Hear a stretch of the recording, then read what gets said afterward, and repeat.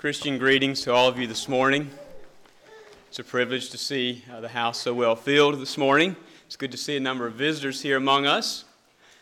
Brother Ben, it's good to have you here with us.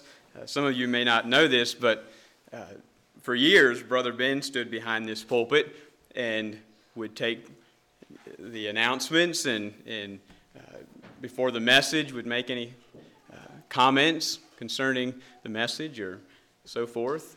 And so that's what I grew up seeing as a youngster.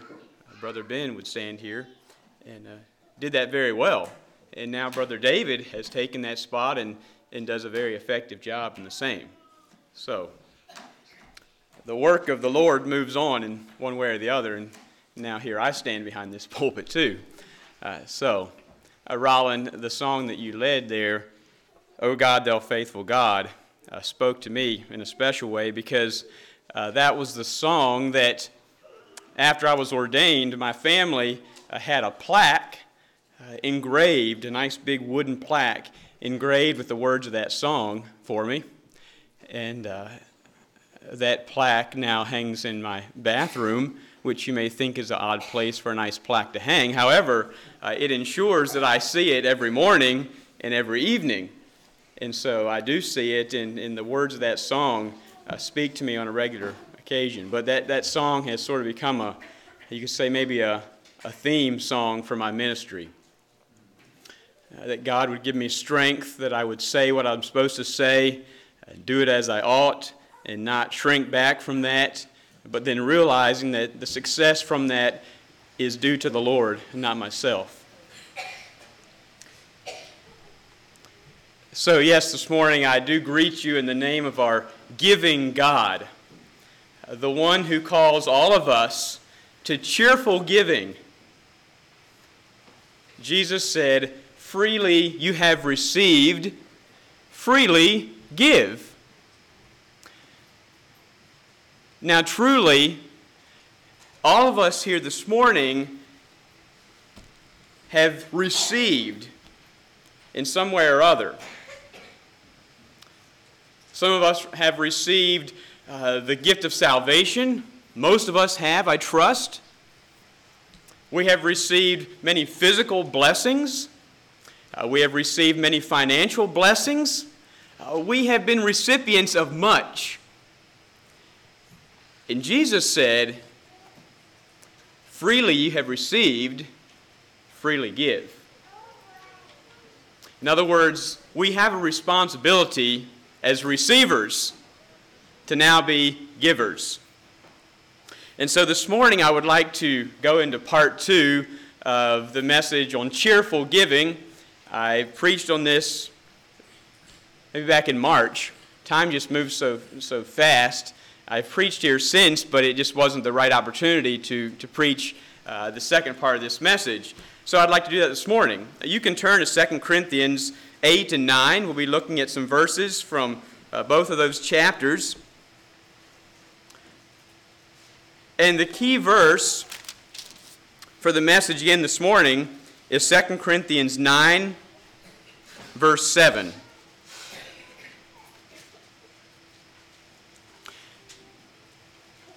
"Every man according as he purposeth in his heart, so let him give, not grudgingly or of necessity, for God loveth a cheerful giver." God loveth a cheerful giver. And so some questions that we can keep in mind this morning as we go through this message is, what kind of giver am I? First of all, what kind of giver am I? And secondly, how can I be a more cheerful giver? And it's my desire this morning to challenge each of us to a life of generous and cheerful giving. And yes, certainly this has a lot to do with our money, but it has so much more than that as well. It has a lot to do with also our time. It has a lot to do with our talents, our effort that we put into life. A life of generous and cheerful giving. And certainly all these things are closely connected. Our money, our time, our efforts, our talents in life. They're closely connected because they're all outward expressions of an inner desire or an inner, what's on the inside. They are outer expressions, you could say, of what's on the inside. And so how we give is an indicator of what's most important to us. Notice I didn't just say giving is an indicator, but how we give is an indicator of what's most important to us. So the challenge in this message is to give cheerfully, is to give generously. And so before we get into any brand new material, which the Word of God is never brand new material, but at least for me in this message, I'd like to do perhaps an extended review of what we looked at last time. But I had 3 points in the message, and we didn't get around to all of them. But first, examples of giving. Secondly, encouragement for giving. And thirdly, effects of giving. And so we had looked at a couple examples. We had looked at some encouragement, and then we ran out of time. And so we'll pick up in the middle of the encouragement section. But let's review a bit. We noted 2 examples of giving, of generous and sacrificial giving in the first part of 2 Corinthians chapter 8. And the first one was the Macedonian believers. Note verses 1 and 2 of 2 Corinthians 8. Moreover, brethren, we do you to wit of the grace of God bestowed on the churches of Macedonia. In other words, brothers, I want you to know, or listen up, I want you to be aware of the Macedonian believers. Okay? Verse 2. How that in a great trial of affliction, the abundance of their joy and their deep poverty abounded unto the riches of their liberality. Okay. Now keep in mind that this was a group of people that was very poor. This was not a rich group of people. They were very poor. And they were going through a very difficult time of life. A time of great trial of affliction, as we read here. But yet, it says that they had a joy about their life. There was something that was very deep and real with them. Something that carried them through the time of trial, the time of affliction. And they could look at those times with joy in their life, even though it was difficult. But I note here that the Macedonian believers, they were made aware of a need. They were made aware of a need, and then they urgently pled or they begged to be able to give. They wanted to have the privilege of giving to this need. Now, normally, people beg in order to have. These people begged to give. You see? They begged to give. Could we please give to this need? And in the one verse here, verse 4, I believe, it implies that there were those who felt like maybe they shouldn't have to give. Because, here are some people that are not doing well financially, that maybe we should exempt them from having to give. But they said, please, let us give. We want to give. In other words, don't rob us of the joy that we believe would come from giving and sharing with what we have. And so then we read that they gave beyond their ability, or they gave beyond their power, as the King James says here, or they gave much more than was expected, considering their situation. Well, how were they able to do this? Why did the Macedonian believers do this? And I say, well, they were able to do this because, first of all, they were surrendered to the will of God. And we read that in verse 5. And this they did, not as we hoped, but first gave their own selves to the Lord and unto us by the will of God. And so they had a proper perspective of the physical things that they had. In other words, they realized that what they had was not really theirs, but it was God's. What they had was God's. And he had entrusted it to them, and so they gave with that in mind. They had first surrendered their will to God. They had a proper perspective of the things they owned, of whose it is. And let me just note here, as we go through this review, that generous giving is not reserved for the rich people. Generous giving is not reserved for only the people who have much. No, it's certainly not. And this illustration here of the Macedonian believers attests to that, as well as another illustration I thought of, and that's in Luke 21. We won't turn to that, but it was the story there that Jesus told, or it might have been happening right then, that he pointed this happening out, of the rich men that were going through and they were putting their money in the offering, and they were really laying it on. I mean, they were putting good money in the offering. And then there was this poor widow that went by, and she put in her 2 little mites. And they were observing this. And Jesus said, in essence, who is being more generous here? Who do you think is being more generous? Is it the rich men that are putting in a lot of money, or the poor widow that's putting in just 2 mites? Who's being more generous? Jesus said that she gave more than all the rest of them. She gave more than all the rest of them.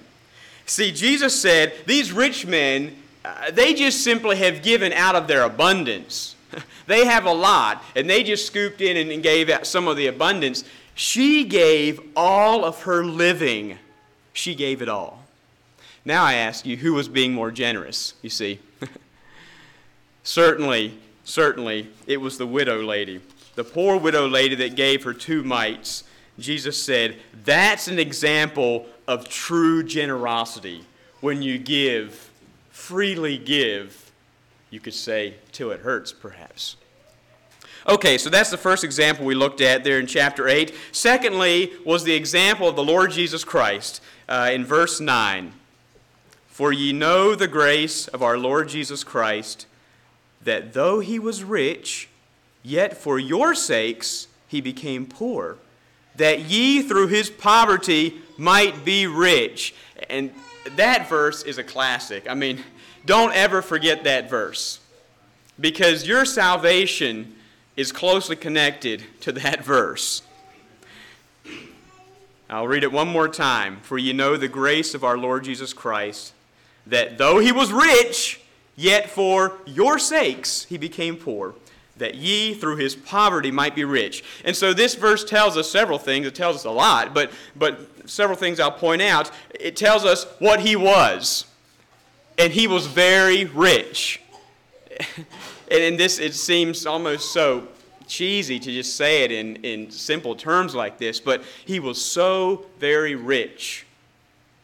It tells us then what he became. He became very poor. And it tells us why he did that. He did that in order to make spiritually poor people rich. Yes, that's you and me. He was rich, he became poor in order to make spiritually poor people very rich.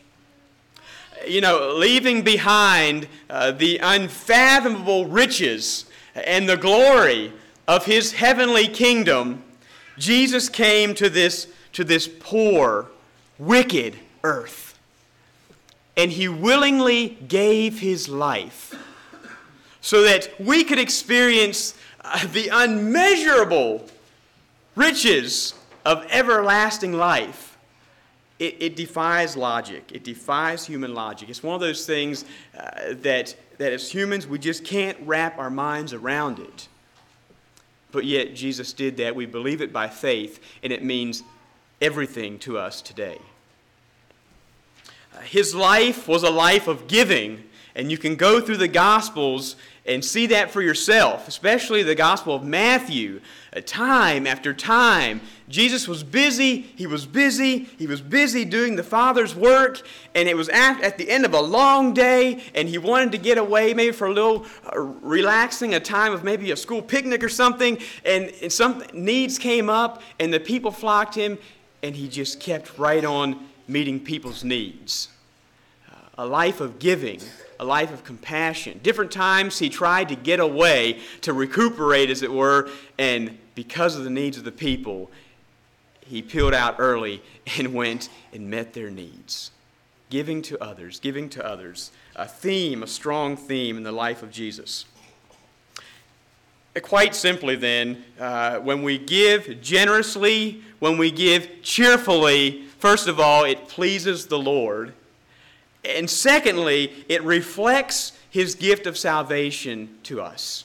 It reflects that. When we give out of a heart that says, I want to do this, please let me do this. Don't rob me of that joy. The scripture talks about how that Jesus looked forward to that work of redemption with joy and with desire. That was the heart of giving. And so when we give generously and sacrificially, it reflects that gift of salvation. Well, and then in our message back some time ago, we considered some encouragement for giving that we find in various places of Scripture. We noted that we must grow in the grace of giving. It's a challenge for us to grow in the grace of living. We were challenged to live with an open hand mentality. We have two hands, as one illustration said. One is for getting, the other is for giving, and we are not meant to be people that hoard things, but we are to be channels that flow. Getting to giving. There's a flow there. We're not cisterns for hoarding, I think was the illustration, but we're channels for giving. And so we are to live with an open hand mentality. And then we were challenged to give without hope for return. Just give. Don't think about, I hope he gives this back, or I better write this down because if I lose this, I'm in big trouble. No, just give. If someone asks, give without hope of return. And so then we skipped over to 2 Corinthians chapter 9. And we'll do that again for a moment here. And we noted two kinds of giving. 2 Corinthians 9, let's read verses 5 through 7. Therefore I thought it necessary to exhort the brethren that they would go before unto you, and make up beforehand your bounty, whereof ye had noticed before, that the same might be ready as a matter of bounty, and not as of covetousness. But this I say, he which soweth sparingly shall reap also sparingly, and he which soweth bountifully shall reap also bountifully. Every man according as he purposeth in his heart, so let him give, not grudgingly or of necessity, for God loveth a cheerful giver. God loveth a cheerful giver. And so there's two kinds of giving noted in these verses. First of all, there's bad giving. You notice here in these verses, we are taught how not to give. Do not give covetously, do not give sparingly, and do not give grudgingly or reluctantly. Don't give like that. And you must keep in mind that in each of those, yes, there is giving. Giving is happening, but it's coming from a heart that really wants to hold back. It's really a heart attitude that says, how much can I keep, not how much can I give? Well, that's the bad giving. There's also instruction here on good giving, how to give. And we are to give bountifully. We are to give cheerfully. Now, the word bountifully and the phrase as a matter of bounty are both from the same Greek word, and they literally mean to give on the basis of blessing. To give on the basis of blessing. In other words, our giving should spring out of the truth that our God is a bountifully blessing God. We give because he is a bountifully blessing God. And so in turn then, our giving should be a bountiful blessing to those around us, to others, to those who receive. So when we give bountifully, it means that we are giving with a heart that desires to share things. You see, something has happened in the heart. There's a change that has taken place in the heart, that the attitude is no longer, how much can I keep? But the attitude is, how much can I give? You see, it's a complete different mentality. And so, I ask you, what kind of giver are you? What kind of giver are you? Well, that's a little review. Let's move on then. Why does God love a cheerful giver? The scripture here says that we are to give not grudgingly, not of necessity, for God loves a cheerful giver. We are to give cheerfully, generously. Why does God love a cheerful giver?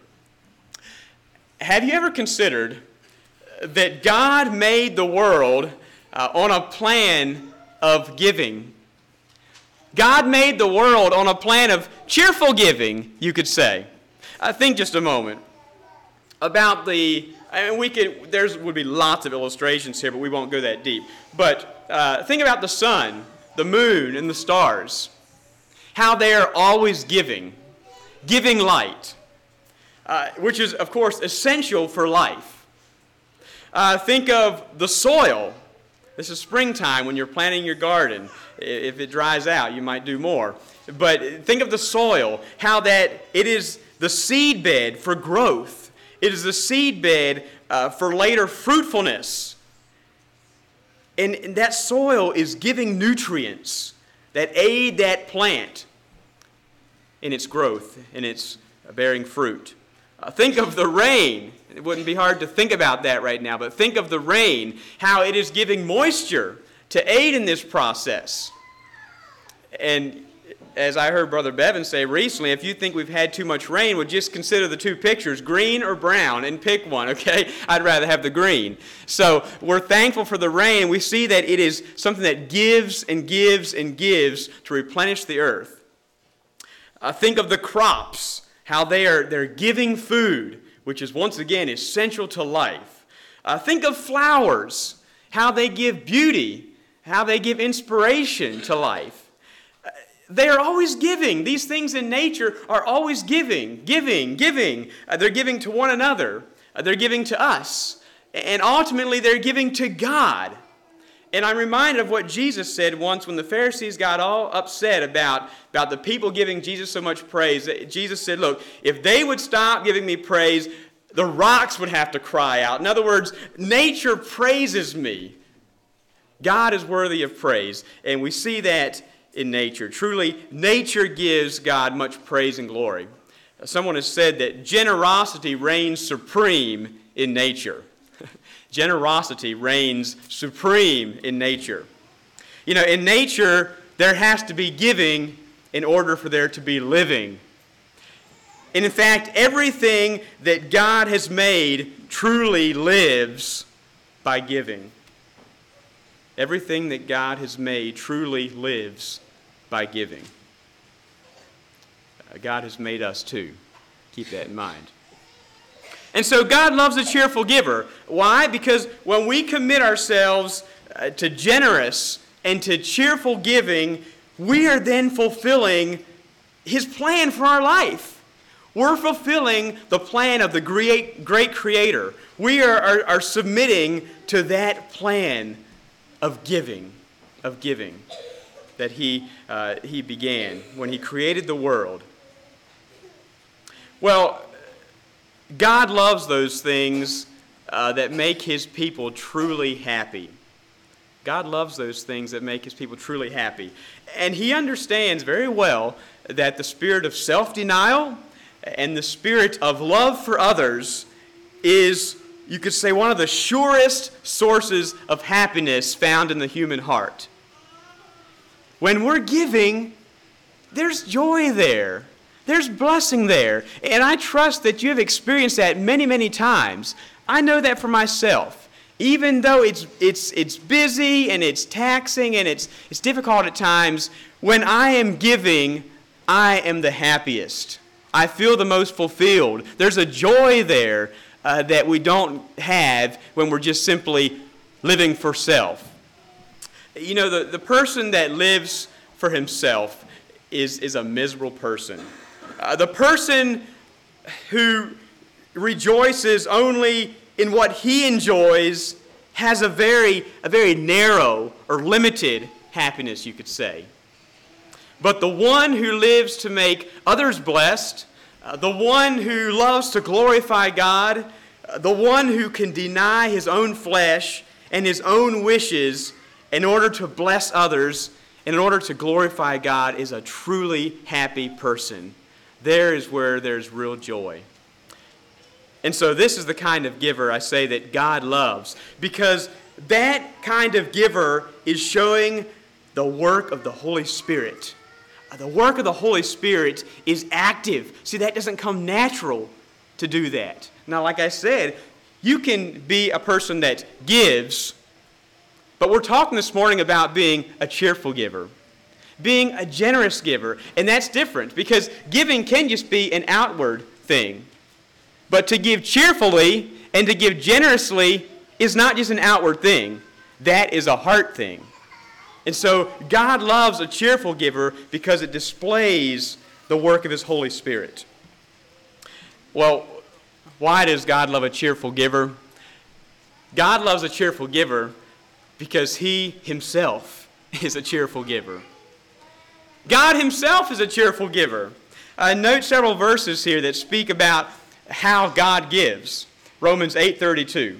He that spared not His own Son, but delivered Him up for us all, how shall He not with Him also freely give us all things? James 1:5 says, if any of you lack wisdom, let him ask of God, that giveth to all men liberally, and upbraideth not, and it shall be given him. 1 Timothy 6:17, charge them that are rich in this world, that they be not high-minded, nor trust in uncertain riches, but in the living God, who giveth us richly all things to enjoy. You want to be rich in life? The Apostle Paul suggests here that we should not trust in the things of this world. He refers to them as being uncertain riches. But if you want to truly be a rich person, he says you should trust in the living God. He's the one who gives richly all things to enjoy. A person like that is a truly rich person. And so the adverbs here are freely and liberally and richly. That's how God gives. That's how He gives. And so a cheerful giver is one then who is pursuing the heart of God. And what could be more pleasing to God than to have His children pursuing His ways, conforming themselves more to Him, to who He is? Yes, God loves a cheerful giver because He Himself is a cheerful giver. Notice here what the Apostle Paul has to say about our giving God. In chapter 9 here of 2 Corinthians, what kind of giver is our God? Well, let's see what the Apostle Paul says. We're going to look at verses 8 and 11.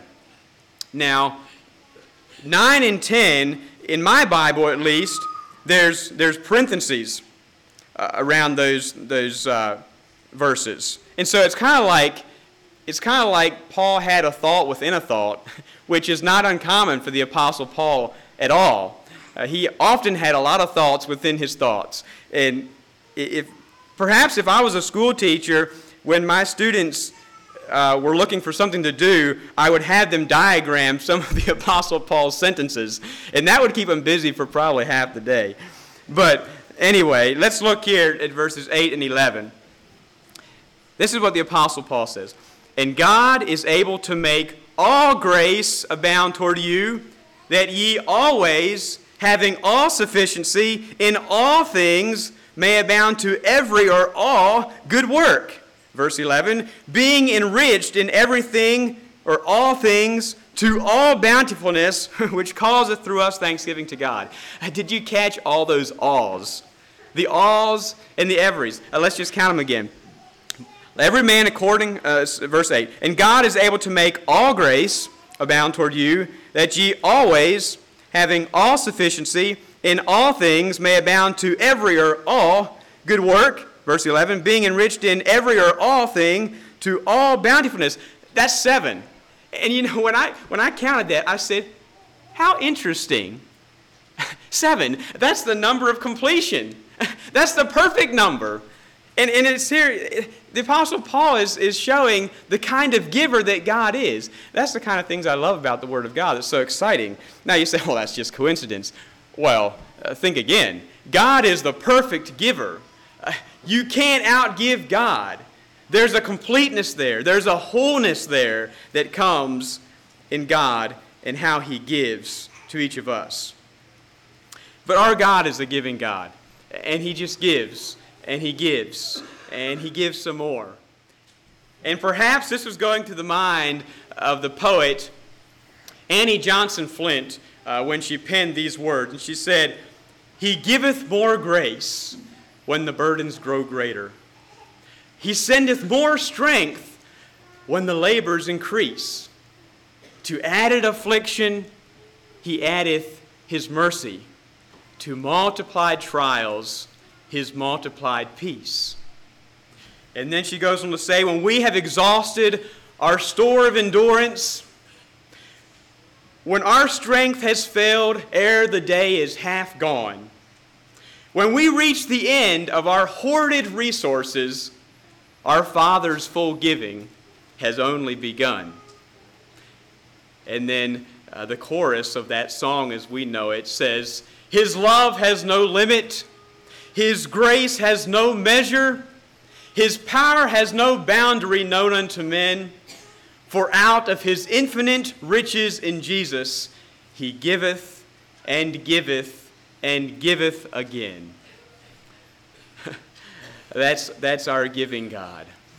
That's our giving God. What more can we say? But certainly, God loves a cheerful giver because He Himself is a cheerful giver. Well, we've looked at some examples of giving. We've looked at some encouragement for giving. Now let's take some note here of effects of giving that I see in the last few verses of 2 Corinthians chapter 9. Let's read starting verse 10. Now he that ministereth seed to the sower, both minister bread for your food, and multiply your seed sown, and increase the fruits of your righteousness, being enriched in everything to all bountifulness, which causeth through us thanksgiving to God. For the administration of this service not only supplieth the want of the saints, but is abundant also by many thanksgivings unto God.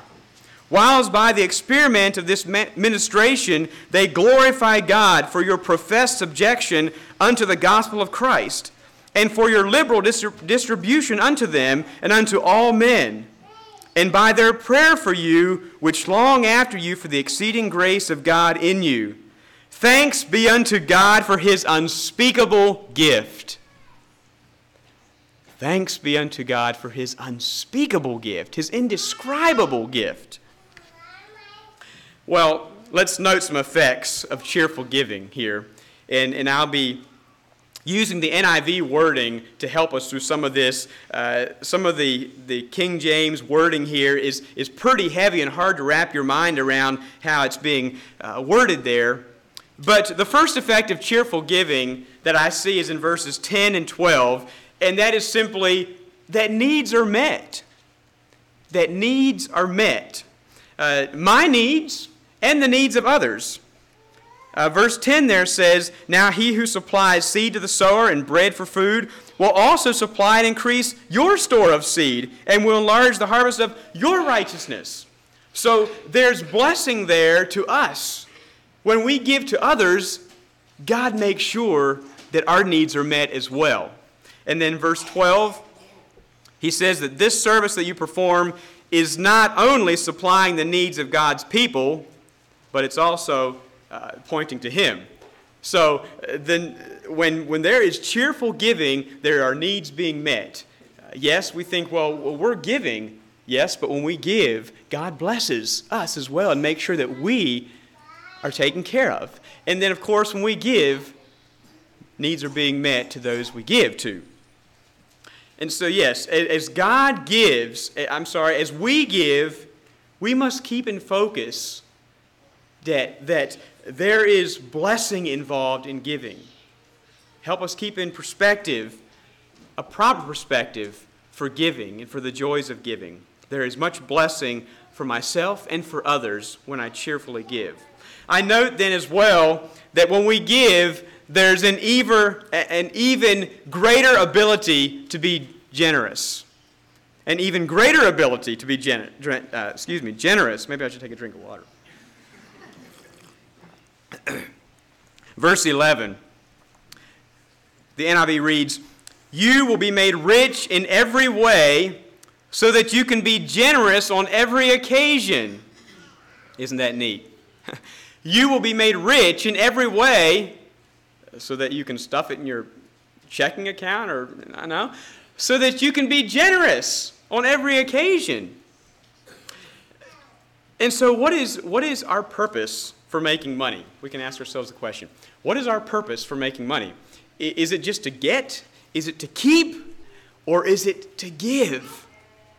It's something that we must think about.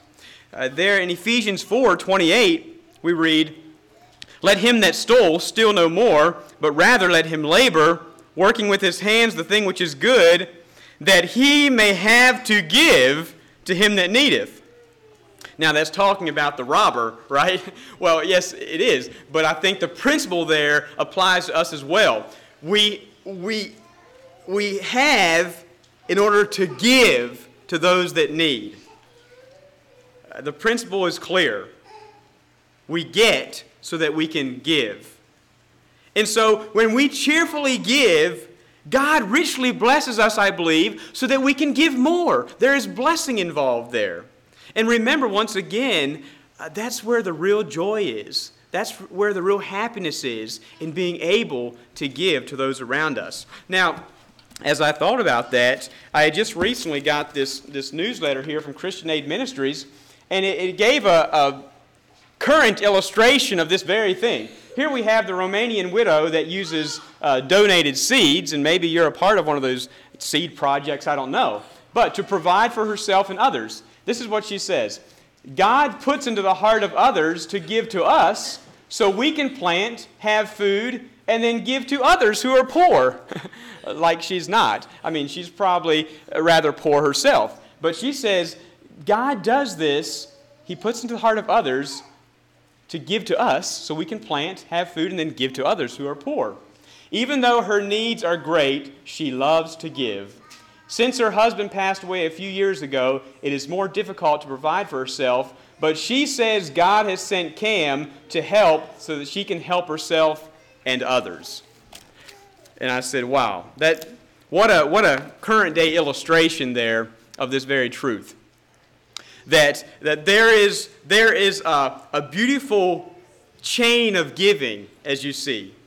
When we are cheerful givers, when we give cheerfully, then we become a link in God's beautiful plan of giving, where everyone is richly blessed. I am given to. Then I give, and they give, and they give, and the giving just goes from one to the other. There's a beautiful chain of giving that brings joy to our heart, where needs are met, and there's ability to continue to give. Proverbs 3 verse 9 says, "Honor the Lord with thy substance, and with the first fruits of all thine increase. So shall thy barns be filled with plenty, and thy presses shall burst out with new wine." Luke 6:38, "Give, and it shall be given unto you. Good measure, pressed down, and shaken together, and running over, shall men give into your bosom." That's real giving. That's real giving. "For with the same measure that ye meet, withal it shall be measured to you again. You see that? For with the same measure that ye mete withal, it shall be measured to you again.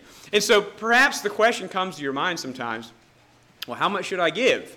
Well, I'm not going to give you a figure, but we can think about different things. We could think, well, what if God gave to me like I give to others and to Him? Would I consider that enough? Would I consider that plenty? Think about that a little bit. In relation to our financial giving, someone has said, give according to your income, lest God make your income according to your giving. Perhaps that's a little humorous, but it's also sobering as we consider our giving and our responsibility to give. Well, then thirdly here, another effect I see is that God gets more praise. When there is cheerful giving, God gets more praise. And that's always good, right? When God gets more praise. Well, notice here in verses 11, 12, and 13. Verse 11, there at the bottom of verse 11, this will result, your generosity will result in thanksgiving to God. Verse 12, the last part again, but is also overflowing in many expressions of thanks to God. Verse 13, because of the service by which you have proved yourself, men will praise God for the obedience that accompanies. Okay, so all in all, there is a praising God. God is getting praise. God is getting glory because of our cheerful giving. Well, fourthly then, another effect I note here is that cheerful giving is proof that we are sincere. Cheerful giving is proof that we are sincere. Verse 13, the NIV reads this way, because of the service by which you have proved yourself, men will praise God for the obedience that accompanies your confession of the gospel of Christ, and for your generosity in sharing with them and with everyone else. You see? They'll say, oh, okay, so not only is he saying that he loves the Lord, not only is he saying that he's a Christian, but now he proved it. He proved it because he is cheerfully and generously giving to meet the needs around him. Generous and cheerful giving, I say, is a sign of a regenerate soul. It's a sign of a heart that has been changed. Someone has said that there is no such thing as a Christian Scrooge. Humbug, I tell you. There is no such thing as a Christian Scrooge. But instead, when the gospel of Jesus Christ opens our hearts, it opens our hands as well. There's a connection there between the heart and the hands. There's an opening of our hands to the needs around us. There's many places we could go, and we're running out of time. I didn't think about having part 3, but I don't think we need to, but we're running out of time here. Let me just mention a few things yet on this, and we'll move along. But Menno Simons, who was, of course, you could say maybe the founder or the beginner of the Anabaptist faith, as it were, he said this, true evangelical faith cannot lie dormant, but it clothes the naked, it feeds the hungry, it comforts the sorrowful, it shelters the destitute, it aids and consoles the sad, it binds up what is wounded, it becomes all things to all people. And Jesus said, as ye have done it unto one of the least of these my brethren, ye have done it unto me. There is a doing that must accompany the faith. The heart experience that says, yes, I love the Lord. Yes, I want to do His work. Yes, there is a doing that must accompany that in order for it to be genuine and sincere. Let's just quickly turn to James chapter 2, a couple verses that bring that very real to us. James chapter 2, starting at verse 14, we read, what doth it profit, my brethren, though a man say he hath faith and have not works? Can faith save him? In other words, what good is it if you say you have faith but you don't have works? You think you can be saved just by your faith? Is that enough? James is saying. Verse 15, if a brother or sister be naked and destitute of daily food, and one of you say unto them, depart in peace, be ye warmed and filled, notwithstanding give them not those things which are needful to the body, what doth it profit? In other words, what good have you done? Verse 17, even so faith, if it hath not works, is dead, being alone. Without the works, the faith is dead. There is a coming together. It's a package, you could say, the faith and works that go together. And together, they give proof that we are sincere when we have a heart of cheerful and generous giving to needs around us. So yes, I say once again that cheerful giving is one of the great proofs of truly being a Christian. And then lastly, I note here in our text once again, one of the effects of cheerful giving is in verse 14. We read, and in their prayers for you, their hearts will go out to you because of the surpassing grace of God has given you. Speaking there of the saints, of the people of God. And in their prayers for you, their hearts will go out to you because of the surpassing grace God has given you. I say one of the effects of cheerful giving is that there's a love and appreciation for one another. There's a love and appreciation for one another. When we give cheerfully to the needs within our brotherhood, to the needs within our congregation, it strengthens relationships among us. It fosters love and appreciation for one another.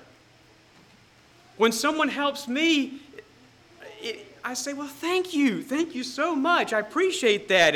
And how can I help you? And there is that, and so forth. You know what I'm saying? It fosters that love and appreciation. There's a bond there that develops as brothers and sisters in a congregation when there is generous and cheerful giving to the needs within us, within our group. And then also when we give cheerfully to the needs in our communities, to the needs abroad, I say it opens the door for meaningful relationships to be started. It opens the door.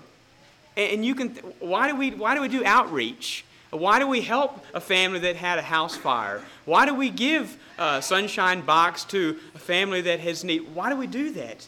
Is it just simply because we can check it off on our list and say, okay, we got that done? I hope not. But I trust that we can do those things and use them as opportunities then to reach them for Christ, as opportunities to share the gospel. But I say that when we cheerfully give in the community, it opens the doors for those meaningful relationships to be started.